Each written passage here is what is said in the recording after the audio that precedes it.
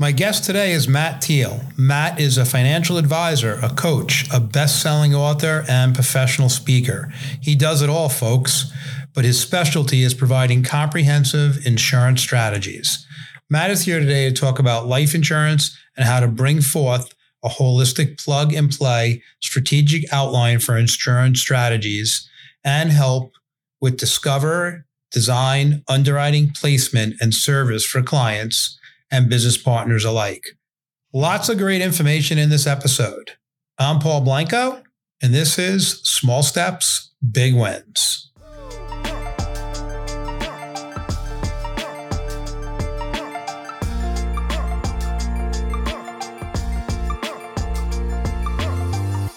All right, Matt Teel, welcome to the show. I'm so excited to have you here and talk about your journey and some of the things you're doing in this industry. But what's exciting for me is you're in your 20th year in the financial service business. And for all the listeners here, I always like them to understand where you started to where you are. So give us a little color on where you started. Yeah, absolutely. It's interesting to hear that it's been 20 years.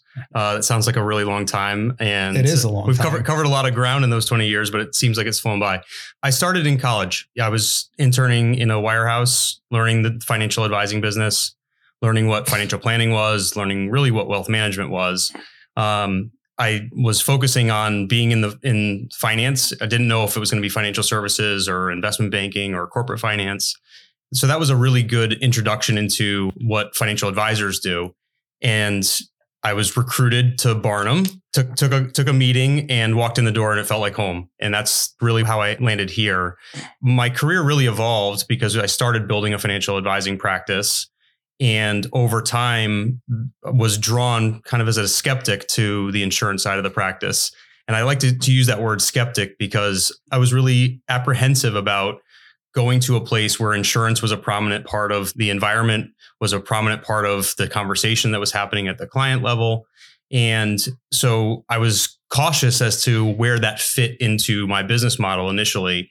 And I think that's a really important backdrop because I had to prove to myself internally that it fit for clients, that it made sense for clients, and that it was a really valuable element of overall planning. Well, it's interesting that you said that, knowing your career very well. I never knew that story. And when we fast forward, you started becoming a life insurance wholesaler / specialist. As I saw the industry changing, you did that for advisors. So, but you had already experienced that. And so what happened when you were a skeptic? What clicked and what made you think that, oh my God, this is good stuff? Yeah, I had to come to it on my own. So I'm a pretty intellectual person, pretty analytic. And so I think through the process of financial planning and doing financial planning with clients, learning about their goals, their aspirations, their dreams, their concerns, I really had to understand that insurance played a really vital role in basic financial planning,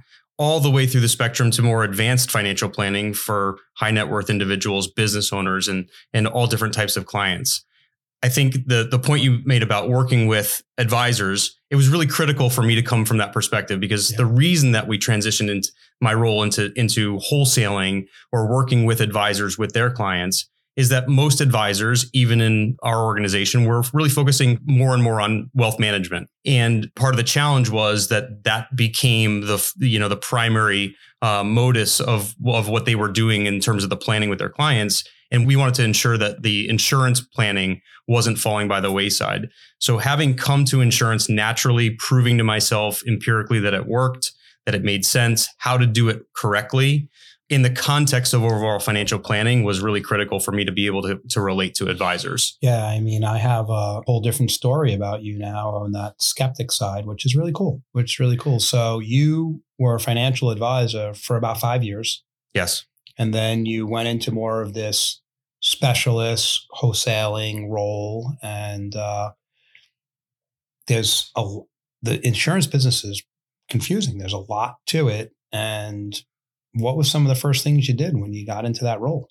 Yeah, well, I think the confusing part of it, candidly, is probably a big part of the draw for me. I think that what made me passionate about going into the insurance side of the house was that insurance is probably one of the more misunderstood and misapplied elements of financial planning. I agree. And so I kind of try to embrace the mission of changing the perspective, both with clients, but also, and this is increasingly true now today, with advisors around what quality insurance advice means, and how it should be deployed in the context of a financial plan with clients.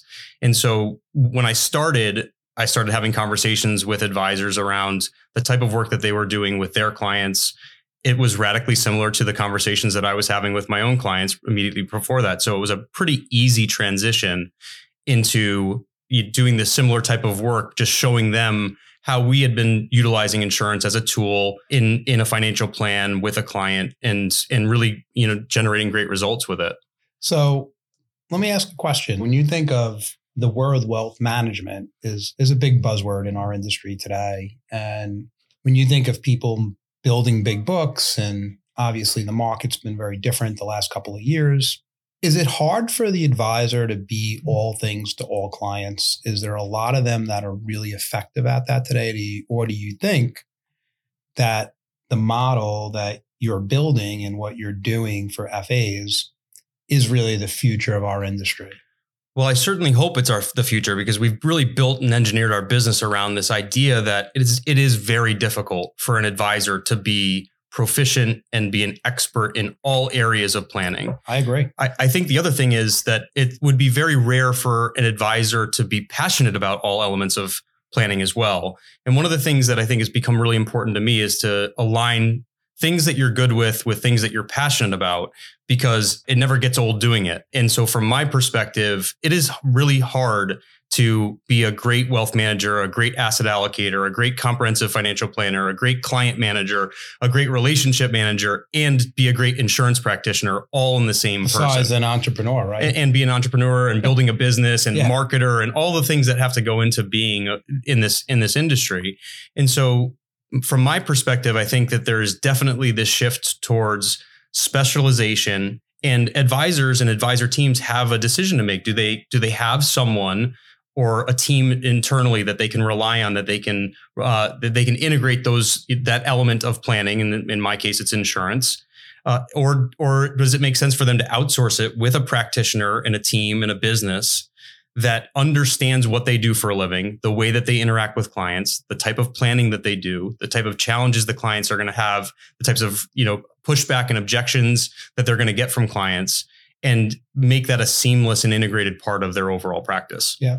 So if I'm sitting on the other side, I'm that wealth manager, I have my clients, I'm managing their assets, they're great clients, maybe I have a little insurance with them, but how's the best way for me to work with you, for you to show up and to make it really seamless to my client and for us to be really effective together? How does that work? And tell me how, give me a scenario when it's been the best for you.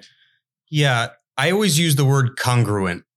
We try to deliver congruent advice. And what that simply means from my perspective is you have a business model, you have an interaction with your client and a service model with your client. We try to evolve the way that we interact to be essentially an integrated piece in that.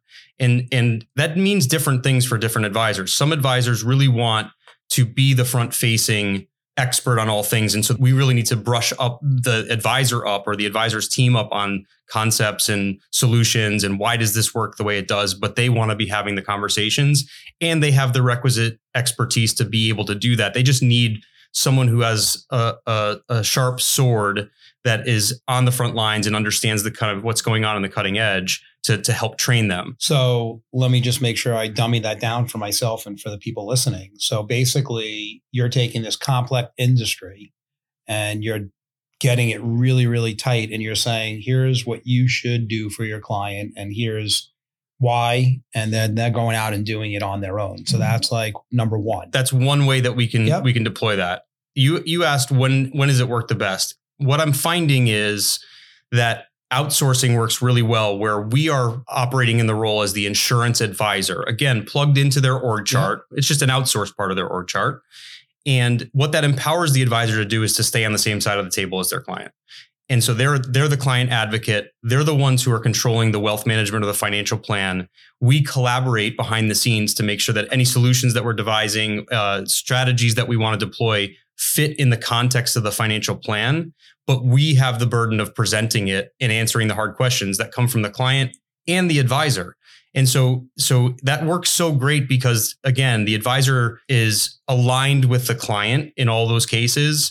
And really, in the client's eyes, they continue to be their advocate, their trusted advisor who is vetting out any strategies that are deployed. And ultimately, what works so well there is that the trust that the client has in the advisor is ultimately relayed to us because of the trust the advisor has in the work that we do. Well, it's interesting. As you're saying it, I'm thinking about a medical practice, right? Where you go in and you need to have your knee fixed. And they say, well, I'm going to give you this generalist versus your generalist refers you to the knee guy.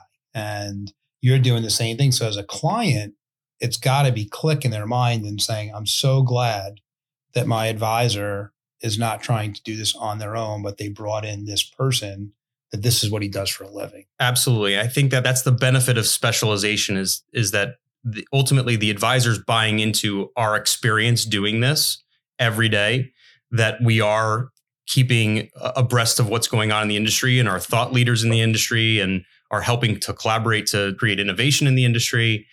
And we do this type of work every single day. To use your analogy, you go to the knee guy because the guy does 8 knees a day, right? That's what we do. And it may not be complex. It may be basic, and that's okay. But we know how to do everything from the basic stuff, blocking and tackling, all the way up to the more advanced strategies that are cutting edge and maybe only fit a small segment of the advisor's population that they won't deal with on a daily basis. Yeah. I'll come back to another question, but let me ask this. When you said we, so, we jumped ahead pretty quickly here, but tell us about your team.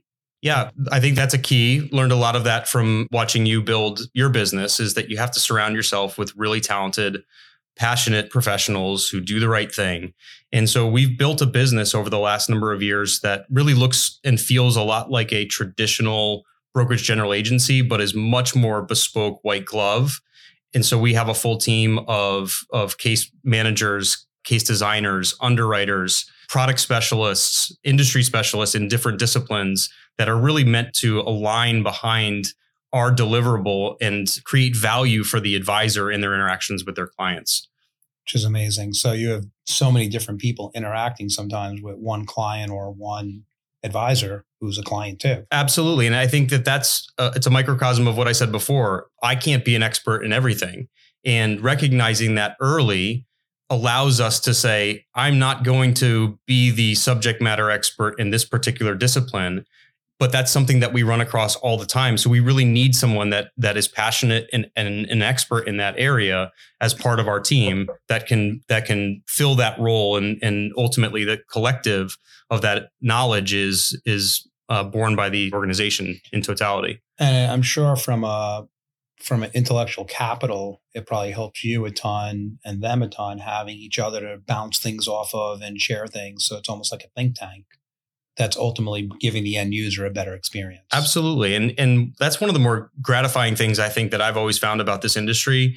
Again, for me, ultimately what drew me to this was I'm a lifelong learner. I love to learn. There's always something new that we run across in this business that we have to become an expert in, or we have to develop expertise in, or develop a market for. And so for me, that's really thrilling to always know that my day tomorrow, I might know something radically different than I thought I knew today. And the business might take me to a place that I didn't even realize that it would take me to. Yeah, it's interesting. That attracted me to the career too, being learning every day. But some people struggle with that because they want to make sure they know everything, and you can't, especially in the insurance space. It changes so rapidly that there's no way you can know everything. So I love hearing that about you. So let's talk about that. Like 2022, 2023, lots has changed from 2003 when you came in. So what's going on in the industry, but in the insurance space, and what are you seeing right now happening? A lot. The insurance space is, I think, accurately been described as a very sleepy and stodgy industry. COVID made a lot of changes that the industry has been talking about for a number of years, especially on the technology front. So the first area that I would talk about is technology. Technology, innovation and insurtech is absolutely starting to percolate in the industry. It has actually been for a number of years, and it's really accelerating now. So things like advancements to underwriting, which up until COVID, the underwriting looked exactly in 2019 as it did in 2000 and 1980. Well, they got forced to make changes. Exactly. So we would go to these industry conferences and they would talk about how innovation in underwriting was coming. And for 10 years, I heard the same story. And then all of a sudden in March of 2020, the companies had to either implement or they were going to go out of business, because for the listeners that haven't purchased life insurance, it typically involves someone coming into your house, sticking a needle in your arm and asking you a bunch of questions. Well, no one was letting any strangers in their house with needles in April of 2020. Sure. So it was a choice even with a mask, right? Even with a mask. Yeah, exactly. Too close for comfort then. So the decision for the industry was, we're either not going to get any business this year or we need to evolve rapidly. And so what we've seen is underwriting is dramatically different today than it was even 3 to 4 years ago. So that's a space that we've seen just very, very rapid change, and I think lasting change. And so the advent of technology will improve underwriting speed, underwriting friction for clients, what they have to do. And algorithms are now being used with data that's available, that risk scoring can be utilized instead of some of these traditional tests. So that's a big area. The interest rate environment drove quite a bit of specific planning. So there was quite a bit of premium finance life insurance became very popular. We still do quite a bit of that in the right space. It's an evolving area because it is somewhat interest rate sensitive.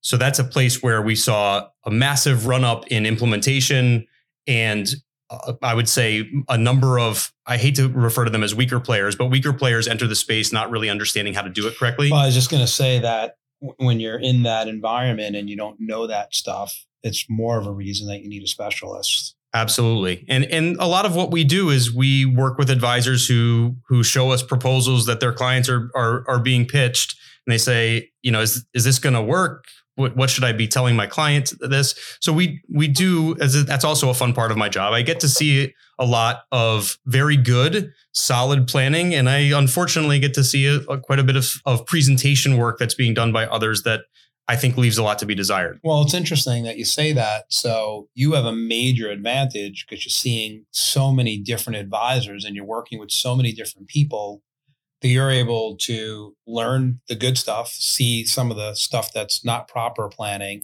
and share that with your own client, which could be an advisor. Absolutely. We've always thought it was incumbent on us to try to distill best practices that we see and deliver those to advisors. Here's what we're seeing. We have a finger on the pulse of what other practitioners in our space are showing to their clients. So your client may see something like this. Here's how you react to it. And in our engagement with advisors, many of them specialize with very particular types of clients. And they've asked us to almost build playbooks for them. Here are the things that are probably going to go in front of your clients based on who they are, what demographic they are, who's trying to approach them, just so that they can be informed about how to deal with that as an advisor. Because again, really, we're working with the client's trusted advisor. So they are the first line of defense when something comes up that the client wants another opinion on. And so for them to be informed is really important for them, because they, of course, want to look like they're knowledgeable and they understand what they're looking at. And that's even more reason for them to have someone like you on speed dial, because they don't have to figure out what to do then and waste hours and hours of research. They just pick up the phone. Absolutely. You or someone on the team. Because chances are we've seen it. And if not, we see new stuff all the time. We have I think an appropriate frame of reference that we can digest and distill what is this that we're looking at that maybe is a variation on something that we have history with, and give them an objective opinion as to, is it solid? Is it not solid? And then I think probably every bit as much importance, talk to them about, okay, this is a good strategy in a vacuum. Does this fit for your client? Because ultimately we want to make sure it ties back to the financial plan and all the other work that they're doing. Well, I think for everyone listening, I think that's a critical thing. I always try to use the analogy of your car's not running good. You bring your car in and you think it's, maybe your oil light's on, and they say, they don't even look at your car and they say, oh, you need this.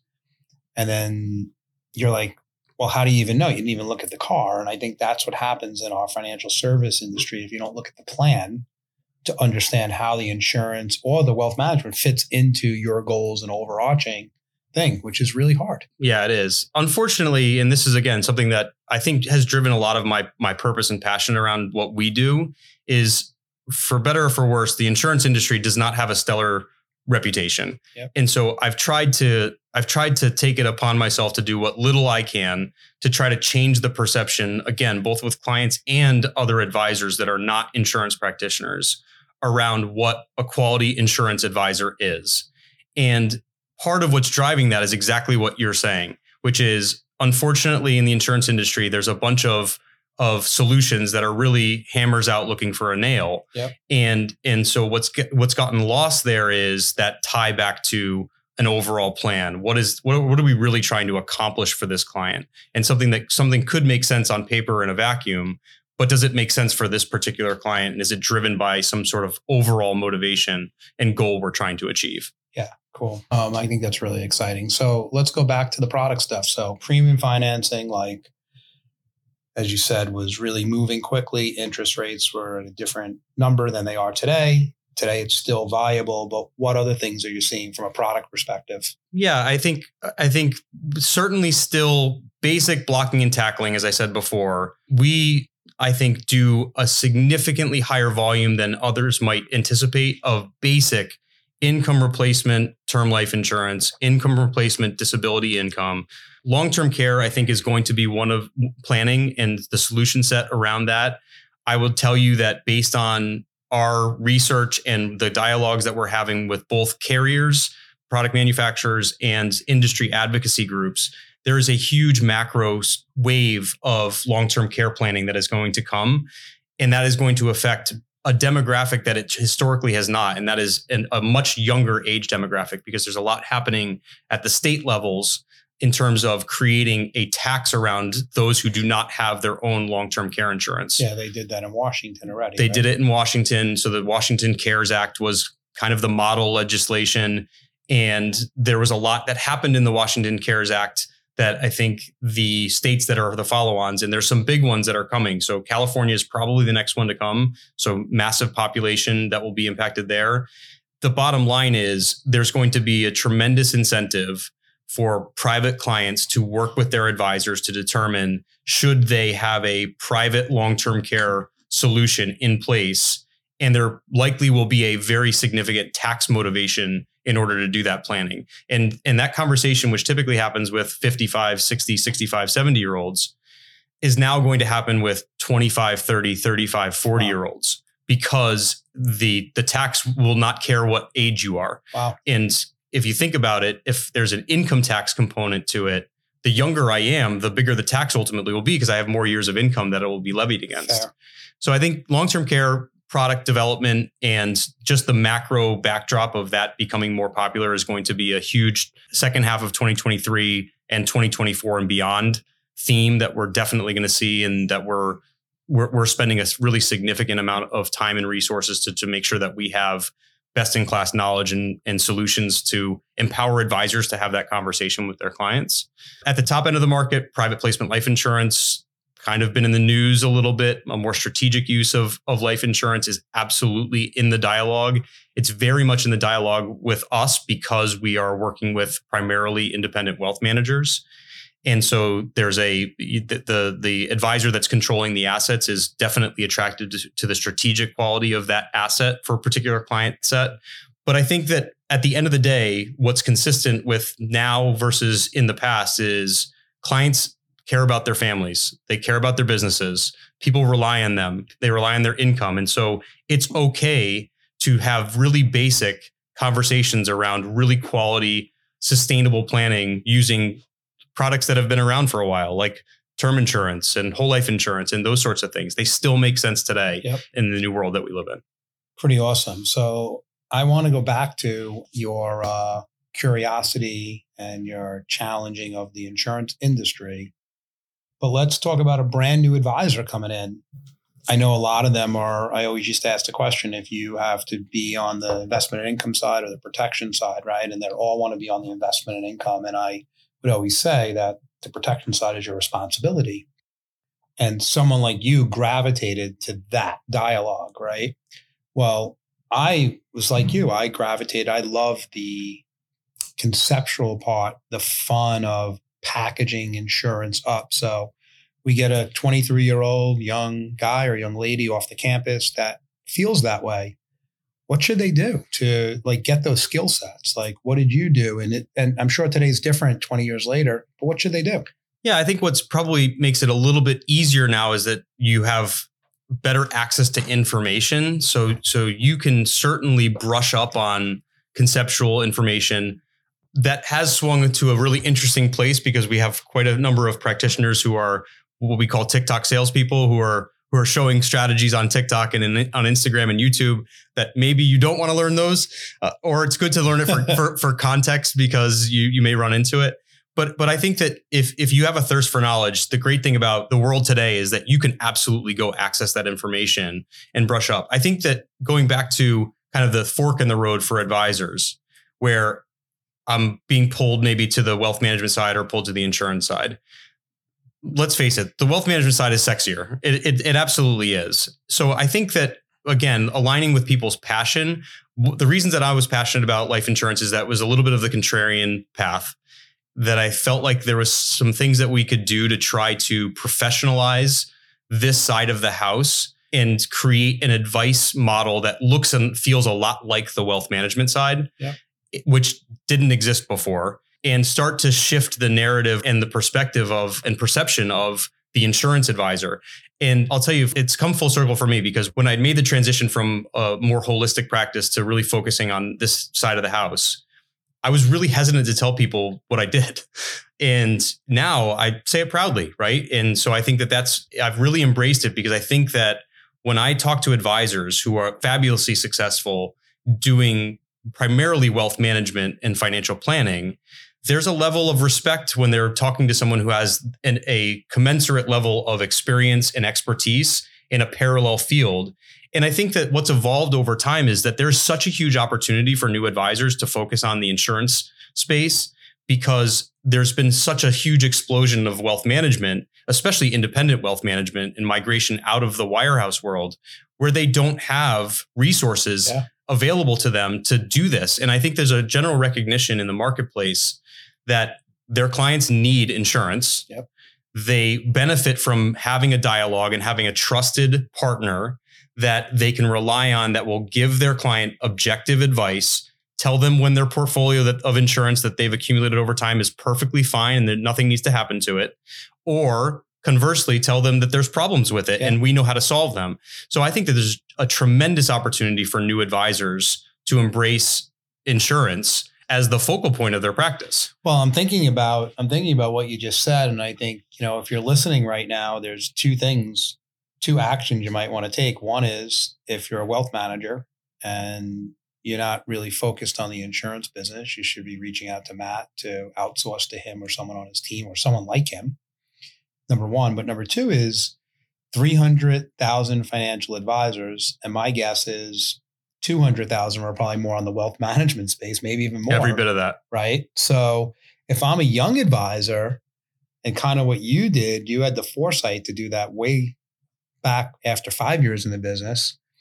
And you don't even have to go look for clients. You have to go look for advisors and they become the force multiplier for you if you have the skill set. So if you're out there and you're like, do I want to be a wealth manager? Do I want to be on what side?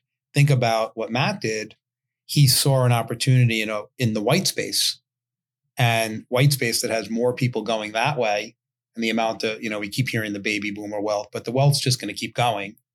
And there's so many more things to know on this side. And if you're a lifelong learner, what a great career path. Yeah, absolutely. And I think there's also an element of you could even hyper specialize. I'll go back to what I was saying about long-term care.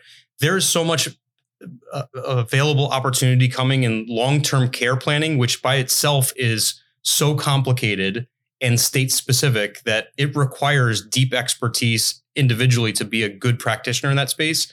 A new person could come in and focus just on long-term care planning and build an incredible career being a subject matter expert in that one silo of the insurance side of the financial planning house. Well, yeah, I agree. And it's interesting.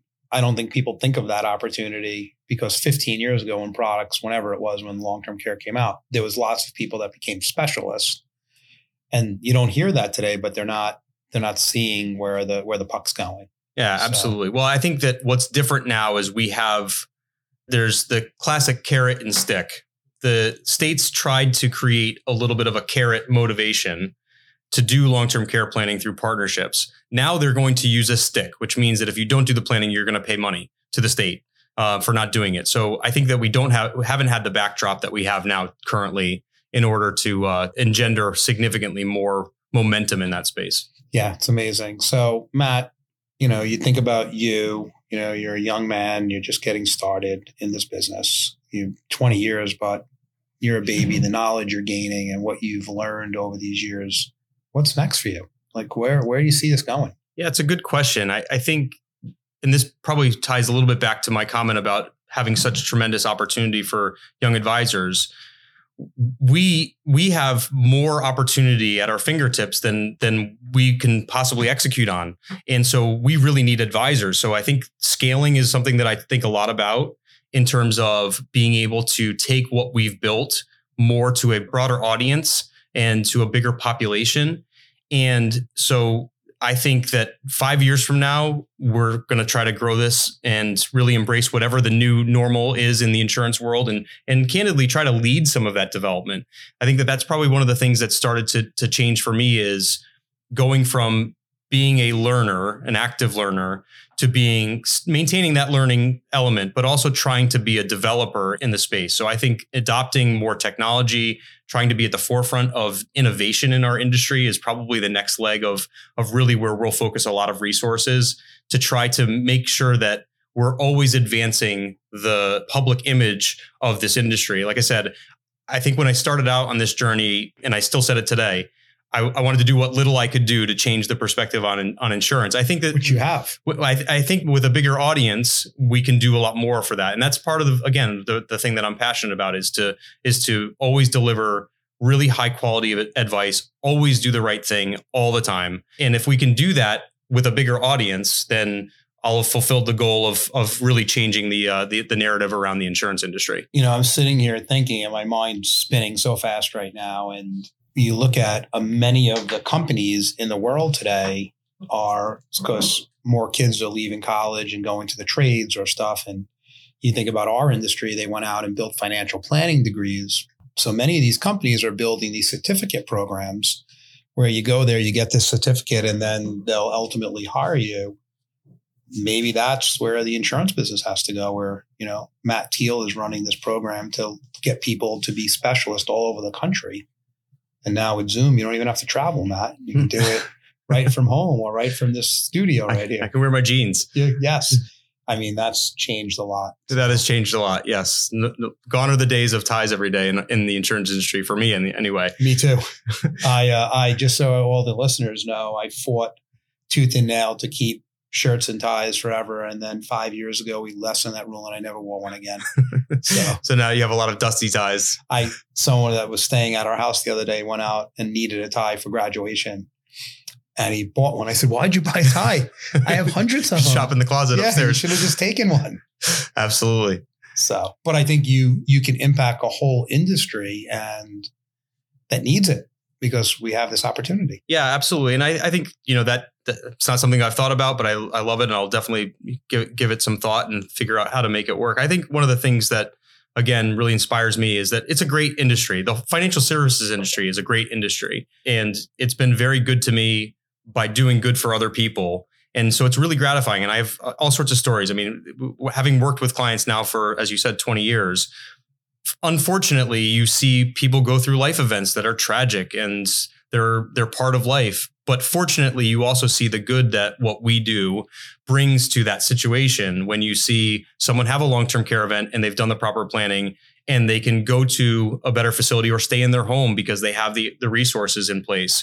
Or the same client, so because I had a personal client that went through this, long-term care in place, stayed in the home, ended up passing away, funded a trust for their special needs grandchild, with life insurance, which they did not have the resources to do with their assets, while passing on some money to their children, right? So that was only made possible because of insurance, right? And it was part of a broader plan, including retirement income planning, that they were able to live in the lifestyle they wanted to. So again, I think it's just a microcosm of the good that can be done in this industry. And so, we're trying to bring that good to clients, but now the way we're doing it is we're bringing it to clients through their advisors. Which is amazing. And you're paying it forward big time, and you can do so much more doing it that way. To end it, I'll tell you, when I started in the career, I started on the insurance side. And what you just said is I figured out really quickly that if you're passionate about helping people and protecting them, the rest takes care of itself. Then you look at the wealth managers for people to be able to retire. So on both sides, you have that. And if you do that, wow, when you lay down at night, you feel really, really good about the work you're doing for people. So I can't thank you enough for what you're doing, Matt, for number one, for our advisors, but for the greater good of the industry. You have so many people that you're impacting all over the country. I think there was a stat the other day that we're in 78% of the zip codes. And that's due to you and your team doing such great work. So really thank you again. And thank you everyone for listening to Small Steps, Big Wins. Matt Teel. We'll put it when you listen to this. You'll see all his information. So you can go out and find Matt to do some work with him. Have a great day, everybody. Thanks, Paul.